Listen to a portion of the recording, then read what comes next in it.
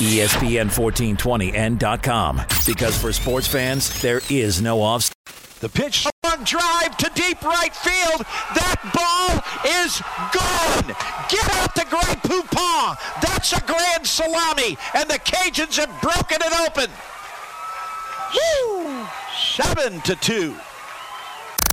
Great Scott! The Great Scott Show. And as they head into the final furlong, all of the other radio stations and radio hosts are left in the wake of a keen turn of speed by the Great Scott Show, the champion. With Scott Prather. Steal the show. On ESPN 1420 and ESPN1420.com.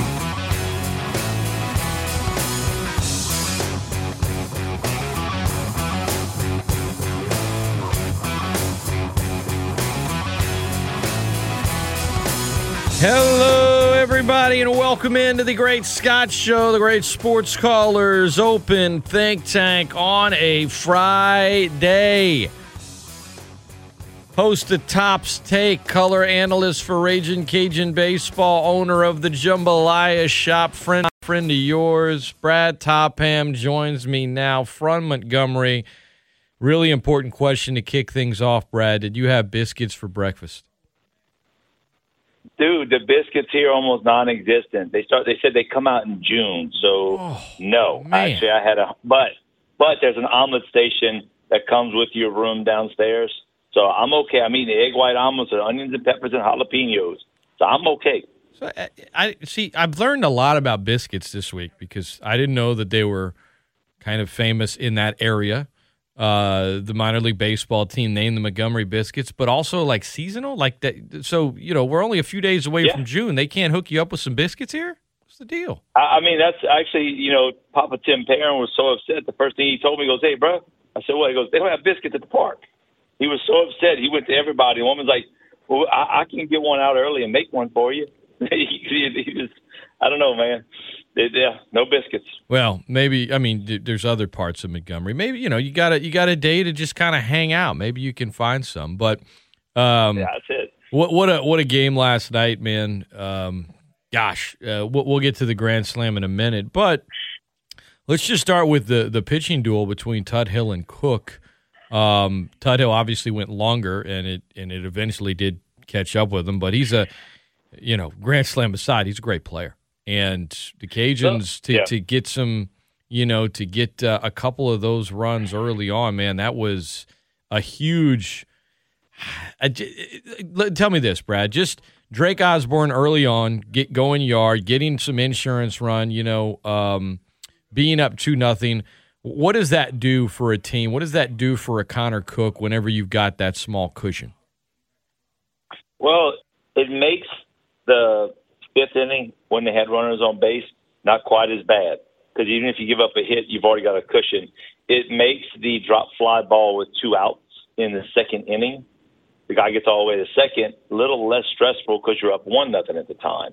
Yeah, man, having a lead takes the pressure off because, look, we're all counting that. When it's an elimination game for some of these guys, their career, I've been there, you're counting outs. So when you have a lead, counting outs are a little bit easier. Brandon Talley came in and was unhittable, and then Tuthill starts to – he had retired, 10 straight batters, 3 clean innings, and 2 outs in the 7th, 3-2. Deggs goes from Talley to Arrighetti. Were you surprised in that moment? Now, I'll play the audio of Deggs talking about it after in a minute, but in the moment, were you surprised? Were you expecting that? Oh, no, I was expecting it. The only thing I was expecting that might have been different would have been Schultz to close. That is the only thing I would have maybe have been different. But I understand why he didn't because I know what I would have done. But, no, man, I'm looking at this like if we're going to win it, Carter Robinson is going to start a game, Arrighetti is going to start a game. And if I can't get to Saturday, then it doesn't do me any good. And knowing I'm not going to burn him, he threw 40 pitches. A good bullpen on Thursday for a Saturday start would have been 30 pitches, So I'm okay with it. No, I wasn't surprised at all. Here's Deggs on why he went to Arrighetti in relief at the moment that he did. I wanted to get Spence in the fray at the back of an inning to let him get that adrenaline going with 2 outs. Mm-hmm. And then the kid that I matched him up with was hitting like 350 or 60 against lefties, and I didn't want him to accidentally run into Tally. This is an offensive ballpark, especially to the pool side, left field side. And I just didn't want that to happen. So I want to go ahead and throw him in the fire right then. So on one hand, if the game's close, he wants an opportunity to bring him out in a tight spot. But if it's 7-2 at that moment and not 3-2, he probably doesn't come in. Maybe he starts Saturday. But Coach Deggs playing to win that game in a moment where he felt like he had to have him. And then folks are saying, "Oh, why are you leaving him in there in the night?" Well, at that point, like you said, he hadn't thrown that many pitches. Like he's not going to be able to turn around and pitch in 2 days as a starter, but he, unless he, goes really, if he had to pitch too many in the ninth, they would have pulled him, but he can still pitch on Sunday. And if you get to Sunday. So I get once you put him in there why you left him. And at this point, if you get to Sunday, Cook through 62, Arrighetti through 40, you'll play both of them. But Saturday, man, against Georgia Southern, you're going to need that bullpen that's been very good, but you're going to need all of them to pretty much do all the work on Saturday. Yeah, I'll give you a situation. I actually had this in a playoff game. After a fifth inning, more, and we had Sam Schofield, who was a stud, and we said, all right, we're sending Sammy back out. And then we score 4 runs, and Coach looked at me and said, what do you want to do? I said, I want to keep the same plan. Their score shouldn't dictate what we do if we think this is what we need to do to win. So I don't blame him for leaving him out. He was at 25 pitches going into the inning. He threw 15 pitches. You can overplan stuff, Scott. You can overthink stuff. Get to the next game. You're here to win, but you're right. If you're throwing too many, yeah, I would have went and got him. But Deggs is right. I saw him when he came in. The guy Spence came in for was a 359 hitter against left-handed pitching. He was at the bottom of the order too. This was crazy, 9-hole hitter, but his OPS is over 400, and you're 3-2 at that time. He hits lefties well. So I was on board. And by the way, the other thing, when Deggs made that decision, the aforementioned pitcher was in the rocking chair in the middle of that run of sitting down 10 guys in a row. So there was no momentum on the Cajun side. Arrighetti helped that. And by the way, you got to ask Deggs about the Diet Coke shotgunning. Next time I talk to him, I know that's his go-to, right? It's like I had a discussion once with him about how I'm addicted to Diet Dew and he's kind of addicted to Diet Coke. But yeah, man, whatever it is. They shotgun one in the dugout. Well, yeah, he's got. I mean, sometimes you need that kick, Brad. I get it. Like I totally get it. I don't know that he used like a key and like broke it open, like maybe Brad Topham did back in the day outside the Cowboy Club with a beer, but. I mean, whatever you. I mean, these are facts. I'm not making any of this up. I love Ben. You want to film on that light? I love Ben Fitzgerald. What did you see on that pitch? Here's his response. Honestly, I don't know. I got back in the dugout and one of the guys was like, "Hey, you finally hit a curveball," and I was like, "Well, I didn't even know that was a curveball. I thought it was a fastball." So, I get that he's had a dozen home runs this year, Top.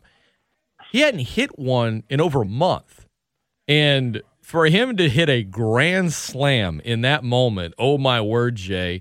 And then he gets the bat flip, but he's just like having fun. And then he's like, I didn't even know. I just swinging. I didn't even know it.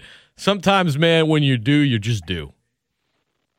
Well, first of all, he's correct. He did not hit a curveball. He hit a fastball, 89 miles an hour, shoulder height away. I mean, Scott, it wasn't a good pitch to hit, and he uncorked on that ball. But, I brought that everything changed that in, and I brought up that Diet Coke because I asked Deggs postgame. The dugout erupts right about the time Deggs walks out, and then CJ plants the first pitch. Now, get this. He hit it over the padded wall, but there's a 1 foot of chain link fence above it. Otherwise, CJ's is a bomb. So you get Ben's coming up, and I mean, look, when he hit it, let me put it this way. I'm glad, and I told him this, I'm glad it's Jay Walker making the call because the only thing I could think to say at that moment when he hit it was bleep, yeah. That's all that came out of my mouth. And Jay's making fun of me. He's like, all of a sudden, as soon as he hits it, you throw your hand up in the air and you just start swinging wildly. I'm like, man, I felt like I was at Jersey Shore. I was just punching the air nonstop because that was the only way I could keep from not saying something inappropriate for the radio because I was pumped up. Was this you right here? Or was that Jay? Yes. That's definitely me. Yeah, of course it is. So, you did let something out. And Jay, what is it, Grey Papal? The pitch swing and a long drive to deep right field. That ball is gone. Get out the Grey Poupon. That's a grand salami, and the Cajuns have broken it open. 7-2. I mean, the more I hear it, the more I'm just getting hungry for a sandwich, dude. Yeah, look, I give Jay credit. Jay and I have had this conversation about all his years. A lot of guys have a home run call. Stevie has one. Jay doesn't have one. He said, no, I've always done it naturally. And honestly, Scott, I've thought about it. I'm like, I would just call the play. I wouldn't have it naturally. But his grand slam, that's his only home run call he does. Oh. But by the way, you're right. Ben hadn't hit a home run. And look, sometimes I've spoke bad things into existence. I'm that superstitious fool. But pregame, we talked about it. Ben Fitzgerald had not hit a home run since the 25th of April at Little Rock. It'd been a long time since he hit a home run. So I hate to say someone was due for a home run, but oh man, it was massive. And I didn't even see him bat flip. I was just so in the moment. I didn't see anything he did. He could have done a cartwheel and I wouldn't have known it. Here is Fitzgerald on the bat flip. It's fun. I mean, a moment like that, a grand slam, always you enjoy that, but like a last inning like that in a close game to kind of bust it open like that is special. And, you can hear everyone from the dugout and, they're going crazy. And honestly, I was just trying to be like my younger brother. Whenever he hits a home run, he throws the bat up, and I got one good enough where I could let it go. His younger brother plays JUCO ball, but yeah, what a great moment there, man, for him. And I noticed he was wearing the dog tag after. I don't know how many folks knew that, but I had the keen eye. That's the old nasty necklace, I'm sure, that he got from his teammates afterwards. Yeah, and look, I got to tell you, here's a better one. I love it. We met his mom, Miss Shelley, after the game. So she came up to Jay and I as we were walking out. So, I hear y'all voice, and I know it's a y'all. Which is weird for the parents that have never met us, and we're walking, they hear our voice. So, she's in from Iowa. So she comes to introduce herself, and she told them before the game, she said, look, you hadn't hit a home run and it's forever. If you don't hit one out today, you can't eat. I ain't feeding you. He said, so he steps out the dugout after he gets back in the dugout, looks at her in the stands and goes, can I eat now? That's funny. So Mom had a little motivation there. That's funny. ESPN1420.com. All right, we got a caller who wants to get in on the line with us. Welcome in this morning. You are on the Great Scott Show with myself and Brad Topham. How are you? Hey guys, Kirk calling. Hey Kirk. Just curious. Cook threw 63, Talley threw 23, Arrogati threw 40. Not a whole lot of pitches. What are the chances? Expect to see them again this weekend? You could see Talley Saturday, and I think if you get to Sunday, you'll definitely see Cook and Arrogati. I mean, Brad would know better than me, but that's my thoughts, and I think that's what Deg said as much. Top? Yeah, no, Arrogati will be a start, a full go. 30 pitches is basically a bullpen 2 days before you start. So the 40 pitches with the 40 pitches, let me rephrase that. He could start Saturday. He wouldn't be as sharp. Your best chance is starting him Sunday. And I would not be shocked if Connor Cook does not pitch on Sunday. He'll pitch. Yeah, you'll see them both. If you get to Sunday. All right. I'd like that. Just one. Saw the low number of pitches that they were throwing. I was like, okay, this might go ahead and work to our benefit. And we kind of like, I think, during one of the Cajuns games, I don't know if it was the McNeese or the second LSU game, when accidentally, Coach Glasgow pulled Kendra, and she threw 6 innings, and then Summer ended up through 5 innings, and it worked out really, really well. I think it was by accident, but it was last night scripted when Coach went ahead and threw these 3 guys like that. Was that scripted? Well, yes, it was definitely scripted. Yeah. No, it was scripted. when he was going to throw them wasn't scripted, right? But it was definitely scripted. There was no question early on. The only two guys that were in the bullpen was Talley and Arrighetti. They were definitely the two that were going to throw. If it wasn't 3-2 and it was 7-2, prior it ended up being 7-2, but not till the 8th. Then Arrighetti doesn't throw last night, right? Right. If you hear the audio I played from Deggs earlier explaining the situation, and I'll play it again here in a minute, Kurt. But no, I don't know that. Like, they went into last night's game basically open to, we'll do whatever we have to do to win. And if it's a 5-0, 6-1 game or something, Talley might go up against that lefty. Talley probably goes longer.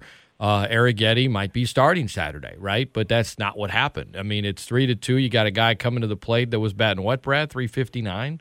359 against lefties, yeah. Yeah, against lefties. There you go. So, and then at that point, like I said, once you put Arrighetti in there, you leave him in because you're not going to necessarily start him on Saturday, but you're going to probably bring him back in relief or maybe to start on Sunday if you get there. And the extra pitches in the ninth. And Brad, you can speak more on this, but when you're pitching in the ninth and it's 7-2 instead of 3-2, there's those pitches are different on your arm as well, no? Yeah, it's different, but the juices are flowing, and baseball's a game of momentum. Even though it's 2 days later, you also wanted to finish that game clean and fast. And you keep that feel. Right now, every Cajun's walking around this, well, they're asleep. But when they get up and start walking around, they're going to be walking around with confidence. They're going to be feeling good about themselves, and they're not. There's no negative. So not only did you win that game, you won it on a high note, and you're heading into the semifinals feeling good about yourself. And look what the fast start can do for you. I mean, when we scored early with Osborne, but no, you'll see him again. Scott, you're absolutely right. If it's 10-2 early, you do not see Arrighetti. But at that early in the game, yeah, you get your best on the mound, you win the game, and you get to the semis. Wow. Cool. Yeah, yes. Thanks for the info, guys. Y'all have a good one. You got it. Appreciate the call, Kurt. ESPN1420 and .com. Brad, here's a listener submission question. He says, what happened with Cook in the throw to third that went to the dugout? Okay, so a couple things happened. First off, the umpires blew it all around. In a way, they should have got 2 bases, not 1. And here's why. Cook's a grip guy. Again, if you ever watch him, he digs his grip. He digs the ball into his hand hard every pitch. I made a comment in the 4th inning. Cook's jersey was much darker than everybody else's. I mean, he was really sweating, and he was throwing really hard. I mean, Cook was hitting 95 routinely early on, and that's not him. I think he was a little jacked up. So normally you look at the umpire and you kind of like shake the ball left to right, meaning I want a new ball.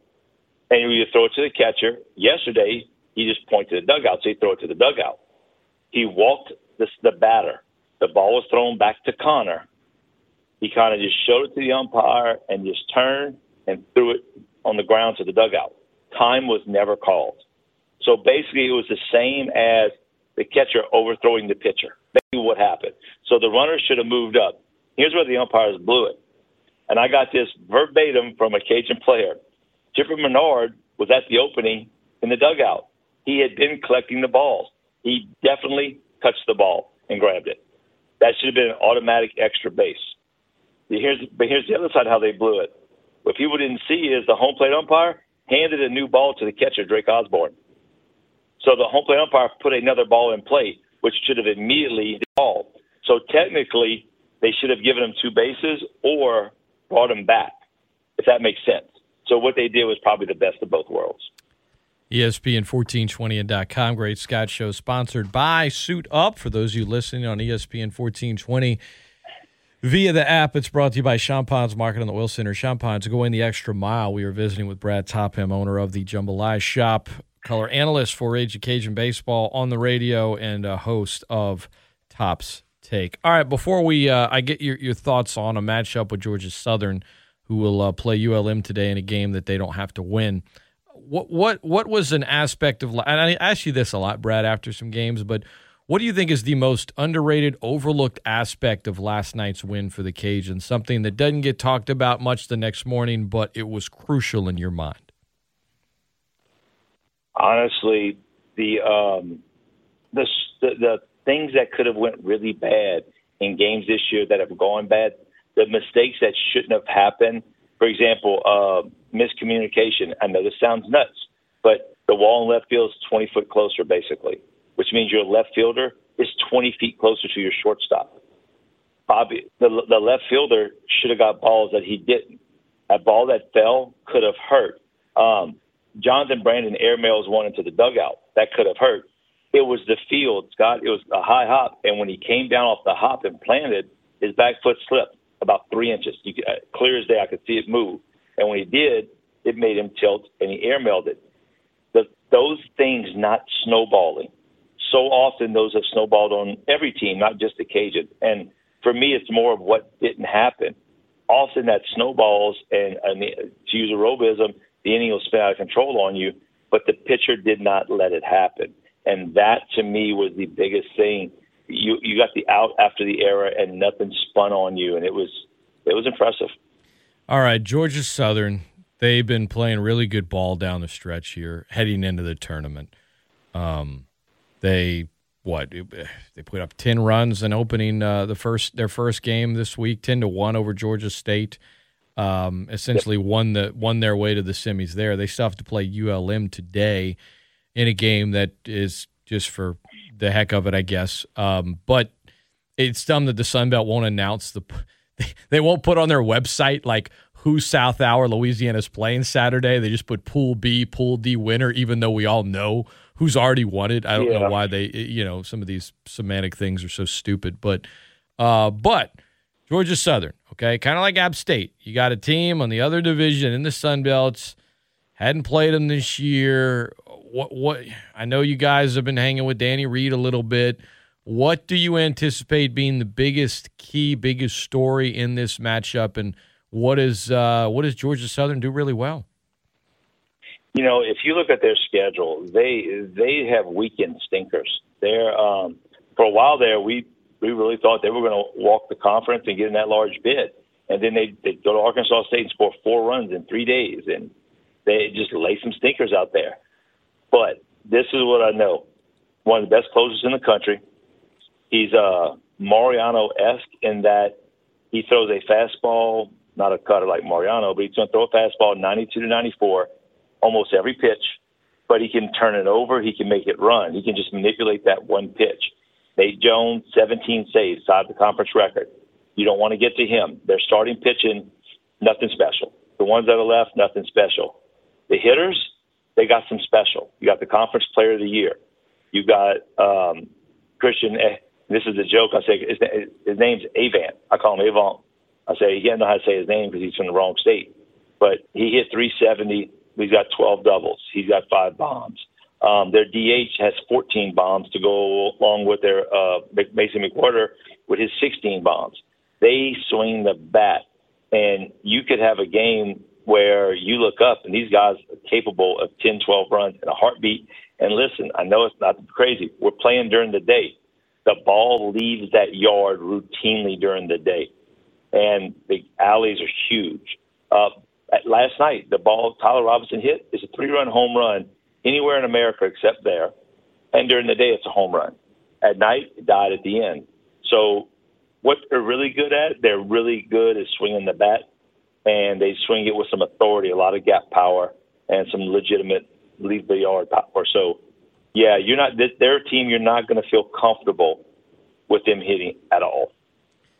You got to keep it close in a game like this. Deggs would not say who would start, but we all expect it to be Carter Robinson. How far he goes, you're going to have a number of guys you rely on. Ideally, Brad, and realistically, if it's a tight game tomorrow, how many pitchers do you expect the Cajuns to throw, and maybe who comes out first, second, in terms of what the plan is? Because if you get to Sunday, you got – you can use Arrighetti and Cook, but tomorrow, man, it looks like it's going to be the bullpen who's playing really well, but they got to go out and win this thing. Well, this is where the 4th, 5th inning becomes your leash. Carter Robinson is not I don't want to call him pitch to contact. It makes it like he can't pitch, but he's not a guy that's up there with wipeout stuff. However, his last start at home against Troy, he had wipeout stuff. He really did. His slider was devastating. Fastball was sitting at 90 consistently. And if he can be that same Carter, you get 4 or 5. Look, Chipper Bernard, if he throws strikes, he's going to get outs. You're going to have Talley for an inning to close. You're going to have Jacob Schultz. You're going to have Menard. You've got Parrott. But consistently, I know that you got 3 lefties down there that can get you out. You've got Schultz that can get you out, and you've got Nelson and Wilson. What I'm expecting is if we get 5 out of Carter Robinson, great. I won't be shocked if after 4, if he's gone and we're in the pen, because you have a pen like that. And you know what? You're right. Hey, if it comes down to it, I'll take Arrighetti fresh and Cook to close. Look, what happened with Cook yesterday was his emotions, too, getting the best of him. I'll also take those emotions for 2 innings on Sunday and watch that kid come out and throw 95. So, yeah, I'm expecting 4, maybe 5 would be great. And then the bullpen, because Talley got used for 23 pitches. That's nothing. Your bullpen is fresh, and they're going to be ready. You got to get to Sunday, get it done tomorrow, and put yourself in a position to create a moment. But they had to get the win last night. They did. Brad Topham has been our guest. Topham, they've got the call. They've got up tomorrow, 3:30 scheduled pregame. We'll see. It depends on how long the first game lasts. That one is set to take place at noon. So it'll be simulcast here, though. Cajun baseball tomorrow and then potentially Sunday, ESPN 1420n.com, as well as the app, and Newstalk 96.5 KPEL and their streaming platforms. All of it is powered by Learfield IMG College. Brad, you got time for one more call from a listener before we let you run? Absolutely. All right, let's head to the phone lines. I think we got Jones on line 2. Good morning. Welcome into the show. Good morning, gentlemen. Great job last night, Top. Great job. Just for a baseball person, it's great to listen to you. And, of course, you add a lot to Jay-Bird, as we all know. Anybody can add something to Jay-Bird. Real quick, I know you're pressed for all the time probably. Connor Cook, I've got to know of him and his family through my nephew's son, who is good friends with him. And he was very emotional in high school, best athlete in high school. Gave up basketball, as Top, you probably know, to play baseball. And, of course, with the tragedy of his father and grandfather. Top, as a former baseball coach, my question is that just a matter of maturity where that emotion, to control the emotions, where it affects your physicality? How is that just growing up something? Because he's got all the tools. He's got the body, he's got the hips, the legs, the shoulders. What would you, as a former baseball coach, what's a recommendation to bottle that? No, for him, look, part of my deal was I never believed him as a starter early on because of his emotion, because he's built around that closer mentality. Because I call it adrenaline junkies, or, that steroid mentality. I don't mean he's on them. I'm just that adrenaline. I'm pumped up. I'm going to get him. And starters need to be under control. And the only answer there is a coach that's going to call a duck when he sees it. And post-game, Deg said, we got to do a better job controlling our emotion and the experience. Look, Connor, you got to keep putting their feet in the fire. And look at Major League Baseball. They got guys in their 30s who are stars who still lose their emotion on the mound and get the better of them. Some guys can control it. And I'll give you an example, and I don't like him, but Trevor Bauer is an emotional idiot, but he's learned to control it now. Remember, throw the ball over the center field wall from the mound in a Major League game. Now he's making $40 million because he's finally learned to harness and not let the emotions get the better of him. Acknowledge that you got to work at it, and just you need the experience to control it. Okay, and he is a sophomore, right? Red shirt or just a true sophomore? Draft eligible. He's a draft eligible sophomore. Yeah, it's his third year. It's his third year with the team, but last year they everybody gets their eligibility back. So, because I bumped into 2 scouts the last home series, one from the Diamondbacks, one from the Rockies, and they said they really like him. He'll have a decision to make. There's no question about it. He'll have a decision. I just love him. He reminds me of a young Roger Clemens physically. The hips, the thighs. I'll take your word. Yeah. Also, this team is a reflection of our coach so much. They're fun to watch. Like Fitzgerald, I thought it was a curve. I didn't know. I just hit the ball, and that's the mentality. Sometimes you can overthink it. Sometimes you can overthink it. Like you said on the pitching center, these are 21-year-olds. They want the ball. Now the coach has to know their, capabilities, but they want the ball. They want to bat. They want to produce. Great job last night, Scott. Great interview, and we've got a knack for hitting grand slams in the Sun Belt tournament. Yes, we do. 4, 5, 7 years ago, someone hit a grand slam. Oh, my word, Jay. Bingo. Yes, sir. Bingo. So, hey, one game at a time, and enjoy listening to you guys. Thank you. Thanks, Jones. Yes, sir. Top, before I let you go, Connor Cook, he brought up Cook losing his father when he was in high school, and then Coach Robe, I know, very tight connection with he and Connor Cook. Robe was the only coach to really kind of believe in him, and he helped him a lot with a number of things, not just baseball. And then his grandfather, I know Connor was very close to, diagnosed with Alzheimer's and passed away, early last month. So for him to deal with all of that, and whether it's compartmentalizing, whether it's using it as motivation, whatever it might be, the emotional side of it. In talking to Connor, I don't know when I had him on, Monday, Tuesday, he said, the biggest difference for him in terms of the first half of the season and now is the middle aspect of the game. And the coach, B.J. Ryan, got through to him with the idea of you have nothing to lose and everything to gain. And it's not like when someone says that suddenly all at once, okay, yeah, I get it, right? There's all these things in your life or in your career that kind of build up to that finally breaking through and meaning more than just words and being put into practice. But he mentioned it more than once when I asked him about it. And for him right now, I think the mental side of it, and when you can, I think in baseball, especially you're a pitcher, when you're able to properly tap into that emotion, right? That is the difference between being right mentally and being off mentally when you're on the mound. And he's been able to do it. And he credited, Coach Ryan and the whole staff a lot for that. But, what a journey the first team All-Sun Belt Conference sophomore pitcher has had from, being the 3-sport star athlete at Sulphur High, like the last caller mentioned, to being the guy right now on this staff. It's tremendous. So shout out to him, and I think the mental side of it right now is what's working so well for him. It is. I'll tell you this story real quick. It's Cajun All-American Wyatt Marks. His junior year in high school, he would try and you learn to let the kids leave him alone. He would get too amped up, and he would come out tight, overthrowing this and that. He and I talked about it. It took him a little while to get it ironed out to where he got his emotions in check pregame and motivated, but not overamped. And look, yesterday was a big moment. You're emotional. You also know that if I have a bad start, I'm going to end the career of people in that dugout.